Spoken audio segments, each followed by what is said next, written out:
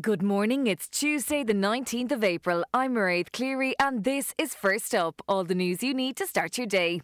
On this morning's edition, teaching unions call for pay increases as annual conferences get underway. Russia begins its military offensive on eastern Ukrainian cities and Cristiano Ronaldo announces the death of his newborn son.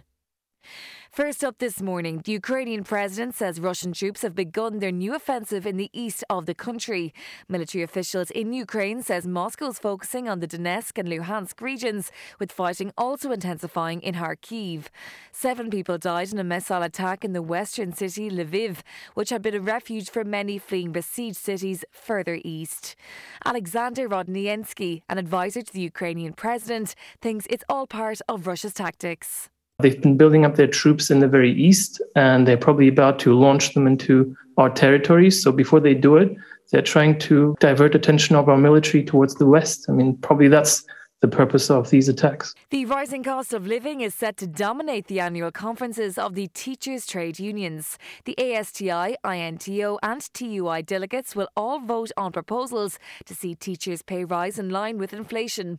Proposals for senior cycle reform, which would see teachers assessing their own students as part of the Leaving Cert exams, will also be at debate at the 2 second-level conferences.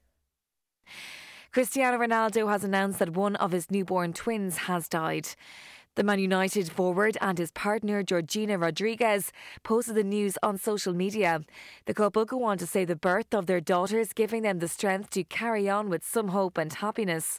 Sky's correspondent Aisha Zahid says there's been a wave of support for them.